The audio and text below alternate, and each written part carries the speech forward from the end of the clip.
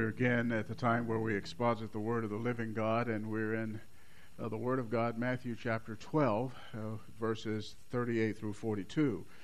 It's where we draw our teaching from this Lord's Day morning. If you turn there in your copy of the Scripture, Matthew chapter 12, verses 38 through 42. Then some of the scribes and Pharisees said to him, "Teacher, we want to see a sign from you." But he answered and said to them, "An evil and adulterous generation craves for a sign, and yet no sign will be given to it but the sign of Jonah the prophet. For just as Jonah was 3 days and 3 nights in the belly of the sea monster, so will the Son of Man be 3 days and 3 nights in the heart of the earth. The men of Nineveh will stand up with this generation at the judgment, and will condemn it, because they repented at the preaching of Jonah.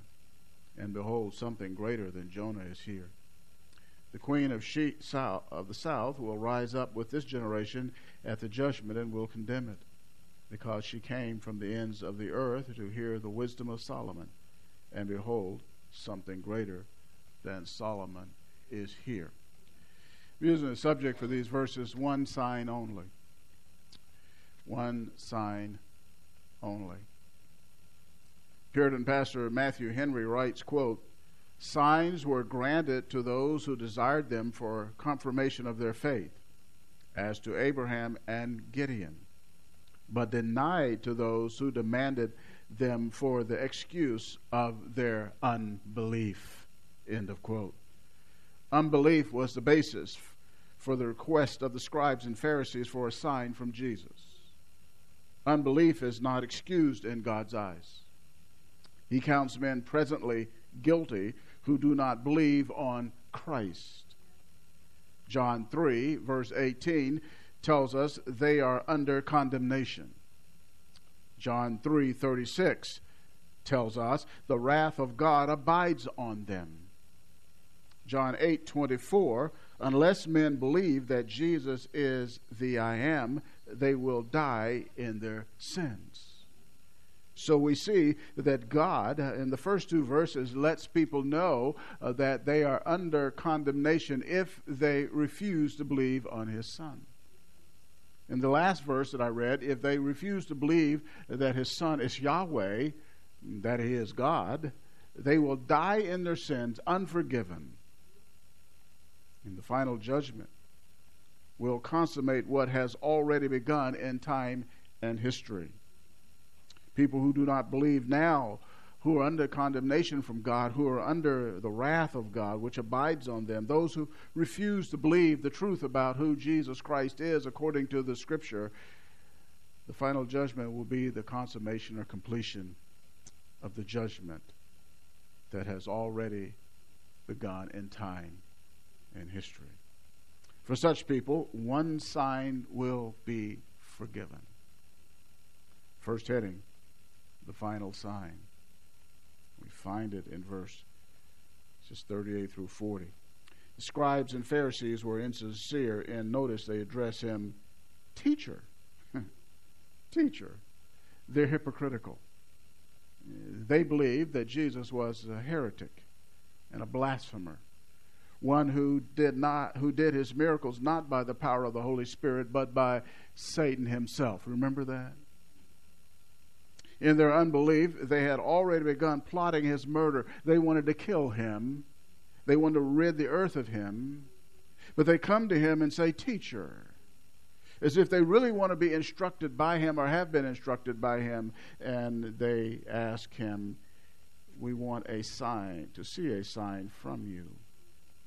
This was simply an expression of their unbelief, their rejection of Jesus as Messiah. 1 Corinthians chapter 1, verse 22 says, "For indeed Jews ask for signs." You have to understand, they had seen sign after sign. They did not deny his supernatural power, but denied, as I've said a moment ago, that it was from God. They said it was from Beelzebub. It was from the devil. They had sufficient evidence to who he is. but they're willfully blind. The reality is, additionally, is they wanted Jesus to prove himself to be Messiah. They did not believe that he was Messiah. They did not believe he could do the sign that they were requesting, but they wanted him to do what they didn't believe he could do. The text here does not specify the kind of sign they wanted. Matthew chapter 16 says they requested a sign from heaven. The reason they did this, you may wonder. A popular Jewish legend alleged that demons could mimic earthly miracles, but only God could make wonders in heaven. They did not believe that he could provide one. They didn't believe Jesus could do it. In Mark chapter 8, verse 11, it reveals their motive. Their motive in seeking a sign. In Mark chapter 8, verse 11 says they wanted to test him. They were hoping he would fail. They wanted to discredit him in the eyes of the Jews. They wanted to show that he is not who he appears to be. Another expression of their evil unbelief. However, there was a sign, a heavenly sign connected with Jesus, but it was at the start of his public ministry. In Mark chapter 1, verses 9 through 10, we read there that the heavens opened and the Spirit descended on Jesus like a dove. The heavens were rent, and here comes the Holy Spirit in the likeness of a dove and landed on the Lord Jesus Christ. That's a sign from heaven. John the Baptist saw it. And presumably the bystanders who saw the event, they recognized this was a heavenly sign. Unbelievers always need a sign. They always need something to prove because they really don't believe. But if you give me some proof, some more proof, then I will believe. But those in a right relationship with God the Father did not fail to recognize the Son of God when he came.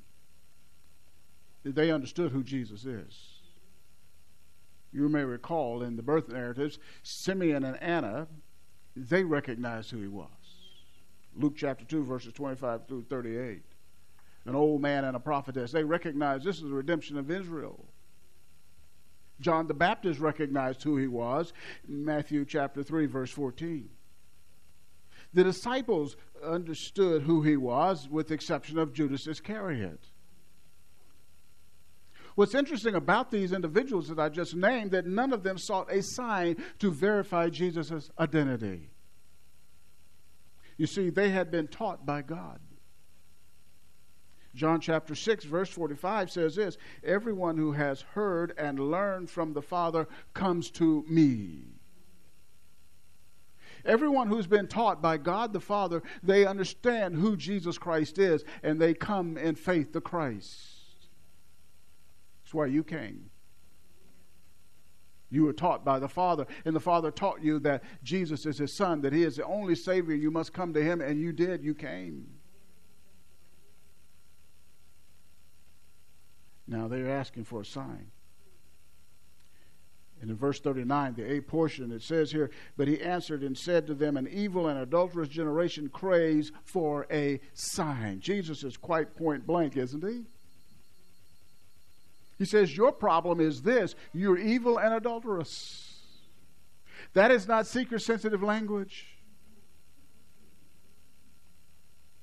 He calls them what they really are spiritually. You're evil and adulterous. That's why you crave for a sign. You don't want to believe. You do not believe. And so what Jesus does here, he gives a brief exposition of their unbelief by calling them an evil and adulterous generation. You might say adulterous? Yes. Let me talk about it for a moment. Unbelieving Jews were not only physically and mentally adulterous. You remember Matthew chapter 5, verse 28. They were spiritually adulterous as well. And that's the emphasis here. They were adulterous in a spiritual sense because they violated the covenant relationship that they had with God. They had broken their vows to him. Their relationship with Yahweh was spoken of in terms of marriage in the Old Testament. For example, Ezekiel chapter 16 verse 32 says this to Jerusalem. God through the prophet Ezekiel says this, Yahweh said, "You adulterous wife who takes strangers instead of her husband." They were idolatrous, going after false gods, which was equated with adultery in God's eyes. They were spiritually unfaithful. In the book of Jeremiah, this is clearly stated. God uses this language to depict what they did in their going to idols. Jeremiah chapter 3, verse 6. Through the prophet Jeremiah, God is relaying these truths to Jeremiah and to the people. He said, "Then the Lord said to me in the days of Josiah the king, have you seen what faithless Israel did? She went up on every high hill and under every green tree, and she was a harlot there." That's where they committed their idolatry, on those places on the high hill and those trees. "I thought after she had done all these things, she will return to me, but she did not return, and her treacherous sister Judah saw it." Judah, the kingdom was split at the time between the north and south, and the northern kingdom, they went into captivity first. The southern kingdom, Judah, they went later, but both of them were guilty of the same sins of idolatry. And notice how God puts it through Jeremiah, "And I saw that for all the adulteries of faithless Israel, I had sent her away and given her a writ of divorce." God divorced his wife. It's the language. "Yet her treacherous sister Judah did not fear, but she went and was a harlot also. Because of the lightness of her harlotry, she polluted the land and committed adultery with stones and trees," speaking of idolatry. "Yet in spite of all this, her treacherous sister Judah did not return to me with all her heart, but rather in deception, declares the Lord." That's the issue. Spiritual adultery. You may recall the book of Hosea. God told him to go marry a woman named Gomer. Remember that? And Gomer was unfaithful to Hosea, the prophet. In fact, Gomer was a symbol of Yahweh's marriage to Israel, and Israel was unfaithful. In James chapter 4, verse 4, the writer is telling us about unfaithful, unregenerate people there, adulteresses, professing Christians who associate with God's people but love the world. That is Satan's evil system. Such a love shows that such people are not redeemed. May I tell you and be plain about it, if a person claims to be a Christian but they love the world, and that's the pattern of their life, their love for the world is so great that that's what they want, but yet they want to hang around Christians, just know that they are not redeemed. True Christians will not, as a matter of course, as a practice, love the world. When you come to saving knowledge of Jesus Christ, you begin to love him, and you don't want the world any longer. You don't crave the things of the world.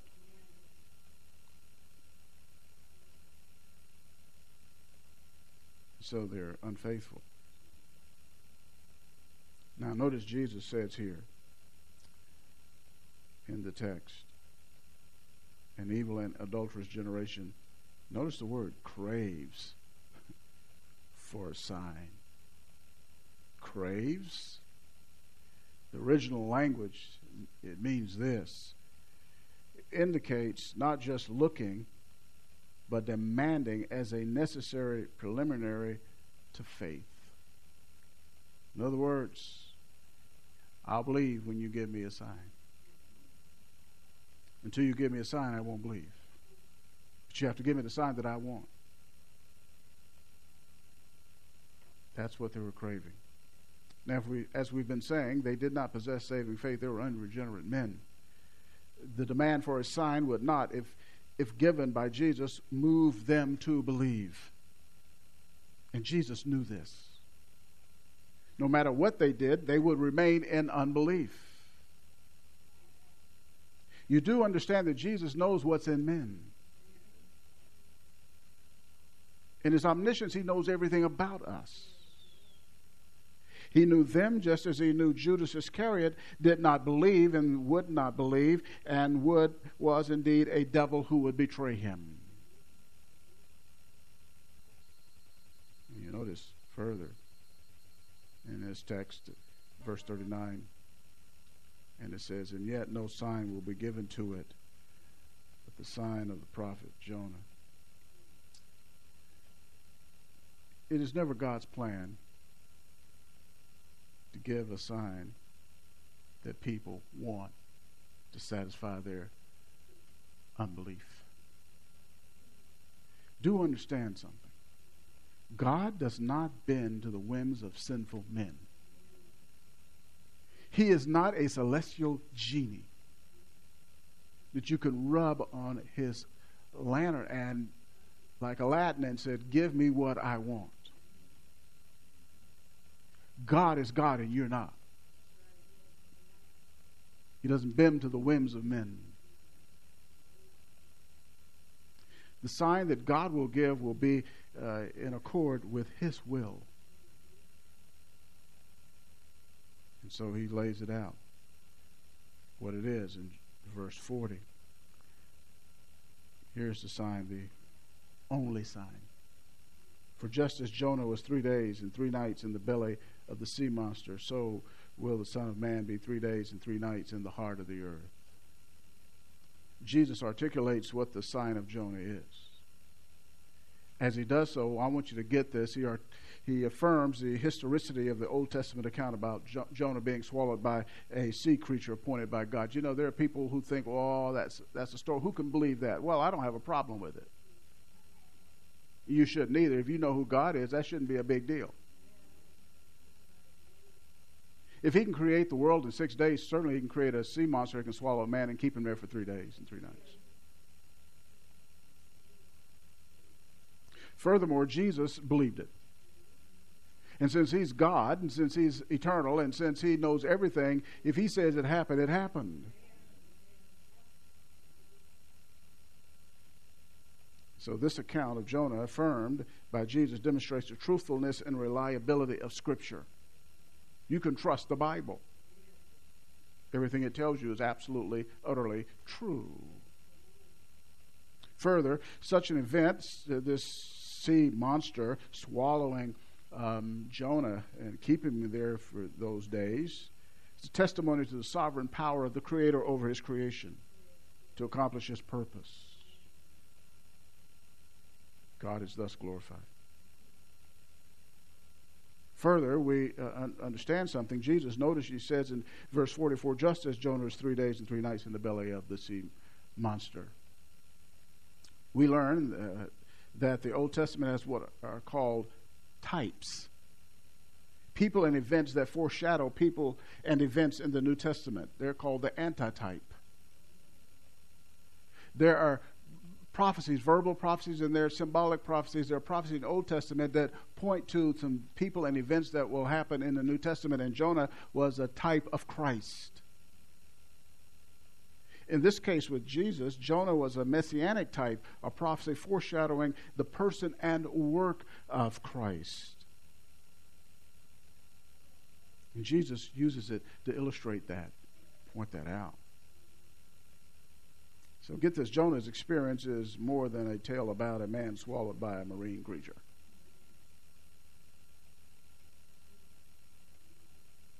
Now, let me tell you something else about Jonah. His experience was due to his disobedience. Jonah hated the Ninevites. They were enemies of Israel, Jonah's nation. By the way, he is the only prophet in the Old Testament that didn't obey God. God had given him an assignment and didn't do it. Jonah knew that God is gracious and compassionate, slow to anger, and abundant in loving kindness, and one who relents from calamity. Jonah chapter 4, verse 2. That's why he didn't want to preach to them, because he knew God would forgive them, and he didn't want them to be forgiven. You know what? Jonah wanted them to be destroyed. By the way, whatever assignment God gives you, just go do it.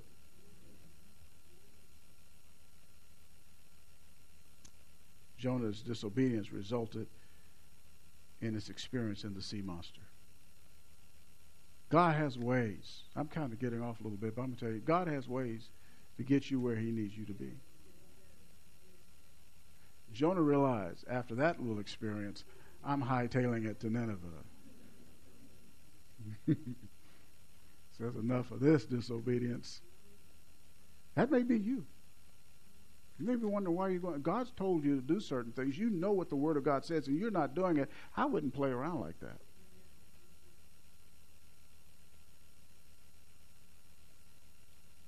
Now, Jesus, like Jonah, would spend 3 days and 3 nights in the heart of the earth.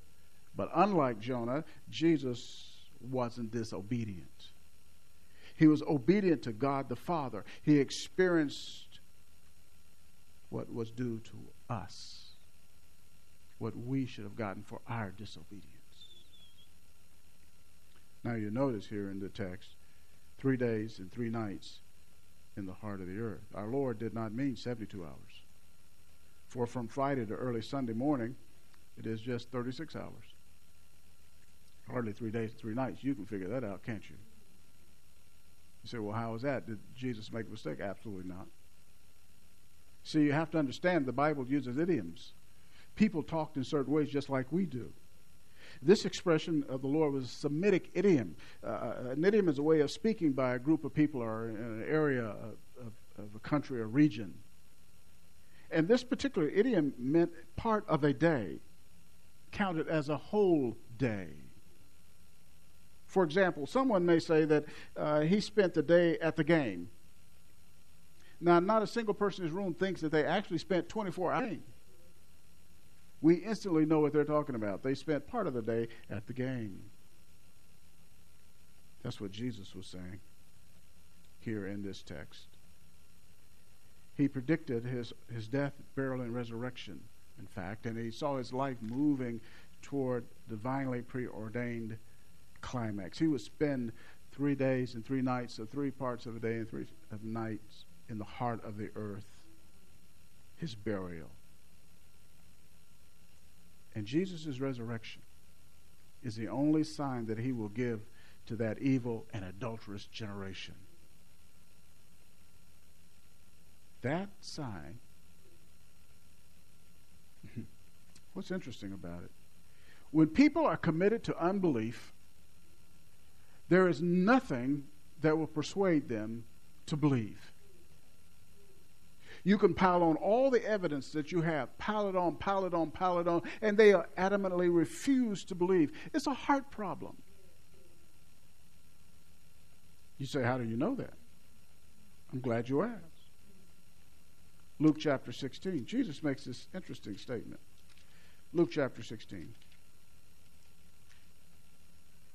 Remember the man, rich man that had gone to Hades, and he wanted Father Abraham, to send somebody to his brothers. He had 5 of them, you recall.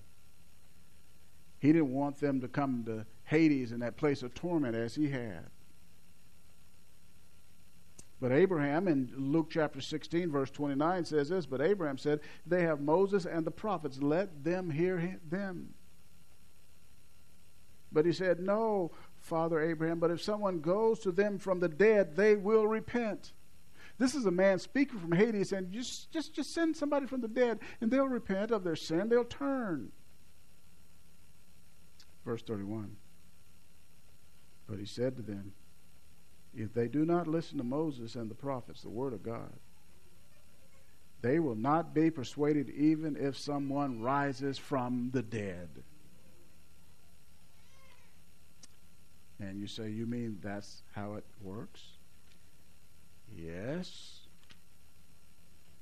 People. Matthew chapter 28. In the face of the resurrection of Jesus Christ. Matthew 28:11.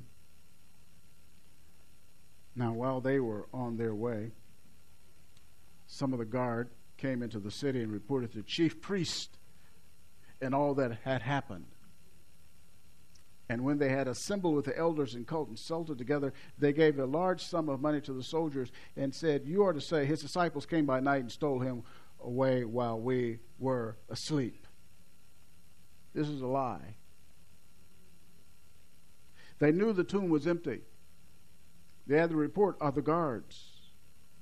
But they will not face the fact that Jesus has been resurrected, and so they concocted this lie and said, this is what you do. In verse 14, and if this should come to the governor's ears, we will win him over and keep you out of trouble. And verse 15, and they took the money and did as they had been instructed, and this story was widely spread among the Jews, as it is to this day. A lie that the disciples came and took the body of Christ out of the tomb. They knew the truth. The guards, they told them the story. But they didn't believe. They refused to believe. One sign only. This is the only one you're going to get. You better believe it. The final sign. The final judgment, verses 41 and 42.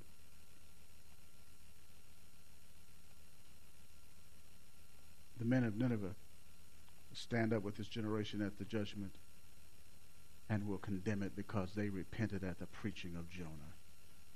And behold, something greater than Jonah is here. Jesus not only predicted his death and resurrection, he prophesied the destiny of judgment that awaited the unbelieving generation. The implication is here in this verse, verse 41, and in verse 42, that the hearers, the questioners of Jesus, the majority of Israel, will not repent and believe. How sad. Not repent and believe. Nineveh, they did. The pagan people, Gentiles, they will stand up at the judgment and condemn Israel, God's people. The Jews had covenant promises. They had the oracles of God, Romans chapter 3, verse 2. They had the whole Old Testament. They had spiritual privileges and advantages, and they had none other than the Lord Jesus Christ. But all that the Ninevites had was a disobedient preacher who got things straightened out and preached to them. Let me show it to you. In the book of Jonah, the 3rd chapter of Jonah, you can see the truth. See what happened. Jonah 3, verse 1. Now the word of the Lord came to Jonah the second time, saying, arise. The second time, remember, he had been told already. But after a little ride in the fish ship, he decided, okay, I'm going to obey now. Arise, go to Nineveh, the great city, and proclaim to it the proclamation which I am going to tell you. So Jonah arose and went to Nineveh according to the word of the Lord. Now Nineveh was an exceedingly great city, a 3 days' walk. Then Jonah began to go through the city 1 day's walk, and he cried out and said, yet 40 days, and Nineveh will be overthrown, judgment. Then the people of Nineveh believed God, and they called a fast. When the word reached the king of Nineveh, he arose from his throne, laid aside his robe from him, covered himself with sackcloth, and sat on the ashes.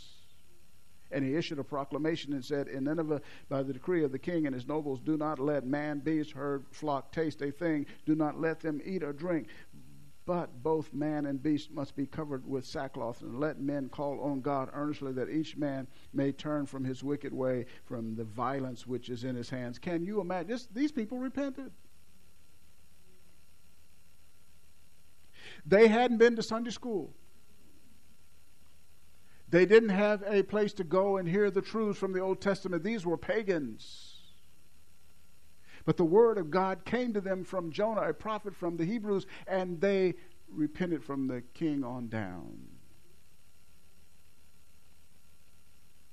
The king went on to say, and who knows, God may turn and relent and withdraw his burning anger so that we will not perish. By the way, let me underscore that. Do understand that people are under the burning anger of God against their sin. Let me tell you all something. Don't listen to these people. Always just focus on the love of God, the love of God, the love of... Yes, he's a loving God, but he also judges sinners. I remember reading about a comedian who's well known, Robin Williams. He committed suicide, and what struck me, Robin Williams, before he did it, he said he believed in a loving God. But I said, brother, but that doesn't give you the right to kill yourself. You better repent and come to Christ. People have a distorted view of God. They think he's just going to excuse what they do because of his love. No, God in his love, he warns. He sends the word of God. He sends preachers. In this case, he sent a prophet. Say, turn from your sins. That's love. He will not allow people to just go ahead and get away with their sin and say, I just love them. No. And this pagan king understood what some modern Americans don't get. God's burning anger. Now look what God does. When God saw their deeds, they turned from their wicked way. Then God relented concerning calamity which he had declared he would bring upon them. He did not do it. The reason God didn't do it because they changed. God didn't change. They did. When there is repentance, when there is belief. Notice in this passage, they both believed and repented. He believed God through the prophet Jonah. Yes, God's going to do what he said, and if we don't repent, he will bring calamity upon us. So we believe God, we're going to turn from our wicked ways, and God relented. That's what God does. Israel had far more light, as I already said. Far more light. Far more knowledge of who God is, his word, than the Ninevites. And Jesus in verse 41, the bottom of the verse says, and behold, something greater than Jonah is here. What he means is me. God's own son, God incarnate, was among them. He was attested to by the miracles. Jesus, the apex of divine revelation, Hebrews chapter 1, verse 2. His miracles demonstrated the validity of his divine identity and authority. Something greater than Jonah is here. And what that implies is you should listen to me. If they listen to Jonah, you should listen to me. Verse 42, second case, historical case as well. This involved a Gentile woman, the queen of the south. 1 Kings chapter 10, verse 1 calls her the queen of Sheba, country of the Sabaeans, Lower Arabia, some 1,200 miles southwest of Jerusalem. She took a long trek, an arduous trek, to go up to hear the wisdom of Solomon. She had heard about him. Solomon's fame for his wisdom was widely spread. And she said, I'm going to go listen to this guy. So she gets her retinue and they go make this long journey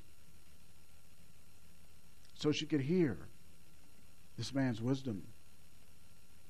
And the text tells us she heard him. She tested him with difficult questions. Solomon answered them all. Nothing was hidden from the king which he did not explain to her. Whatever difficult problem she had put before Solomon, Solomon said, this is the answer. This is how it works. This is the issue. And she was overwhelmed. She said, wow. This guy's IQ is off the chart. The wisdom is unbelievable. The wisest man to ever walk the face of the earth until the Lord Jesus.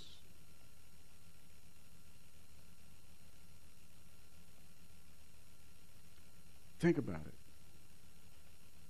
She came, Jesus said, in verse 42, the middle of the verse, came from the ends of the earth to hear the wisdom of Solomon.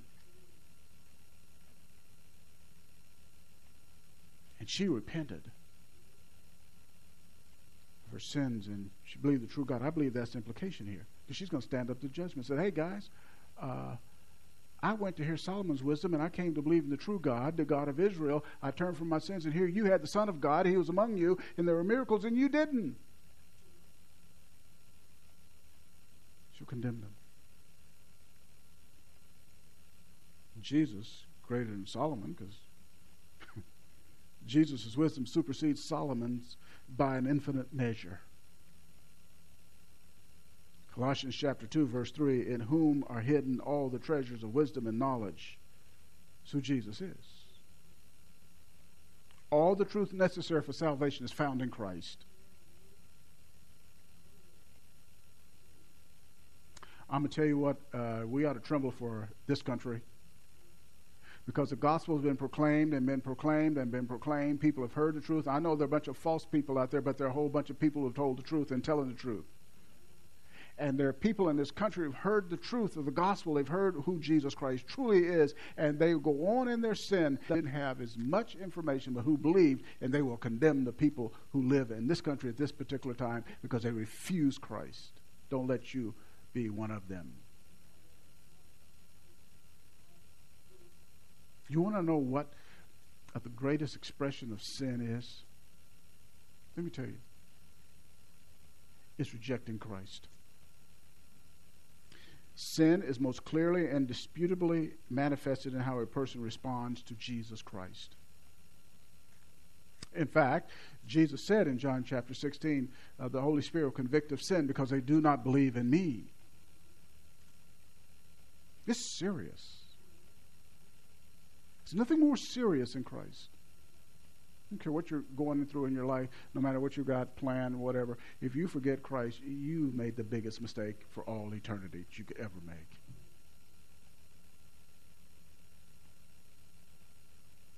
Rejection of Him is sin. And that sin, unless repented of, will eventuate in eternal damnation. That's what Jesus told them. And what's sad about it, they foolishly turned away. They continued down the path of seeking to destroy Him. And one day at the judgment, Revelation chapter 20, verses 11 through 15, the great white throne judgment, there's going to be a judge sitting on that throne.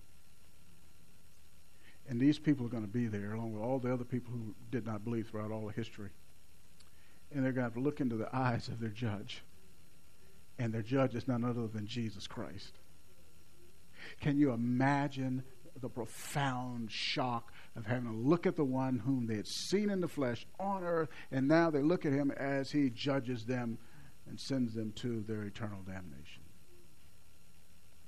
Don't you be one of those. You don't want to show up at the great white throne judgment.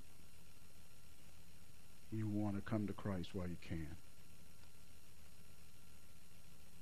If you'll turn to Him, He'll save you. Cleanse you from your wickedness, cleanse you from your sin, and make you His own child. If the Queen of Sheba can travel 1,200 miles to hear from Solomon, could you walk a few feet to hear the Word of God and believe? I trust you will. If you're not a Christian, and if you are a Christian, preach Christ. Don't be ashamed to proclaim Him and His resurrection. The resurrection declares that He is the Son of God. Romans chapter 1. Tell people about Him. Let us bow together in prayer. Our Father and our God, we thank You for disclosure of Your mind and truth in the Word of God, and we thank You that we, by Your grace, who are Yours, are children of the living God, Your children. We thank You for this profound, eternal blessing that belongs to us. Help us to mimic our Master in proclaiming the truth to men, calling men what they are, an evil and adulterous generation, sinful. The wages of sin is death, and all have sinned. Help us to be bold and loving, and tell men judgment is coming like Jonah and like Jesus, so that men will turn by your gracious action in their life from their rebellion. I pray that in this room this afternoon, for any like that, that they will see their true condition before you in light of their sin. See, the only remedy is in Jesus Christ, who can take evil and adulterous people and make them saints. And we pray for those in this room who are Christians, who need a place that they can identify with as their local church, home, and serve and glorify your name as they work in partnership with other believers. Pray that they will become a part of us. So we pray these things that you might be glorified in this place, even this day. In the name of Christ I pray.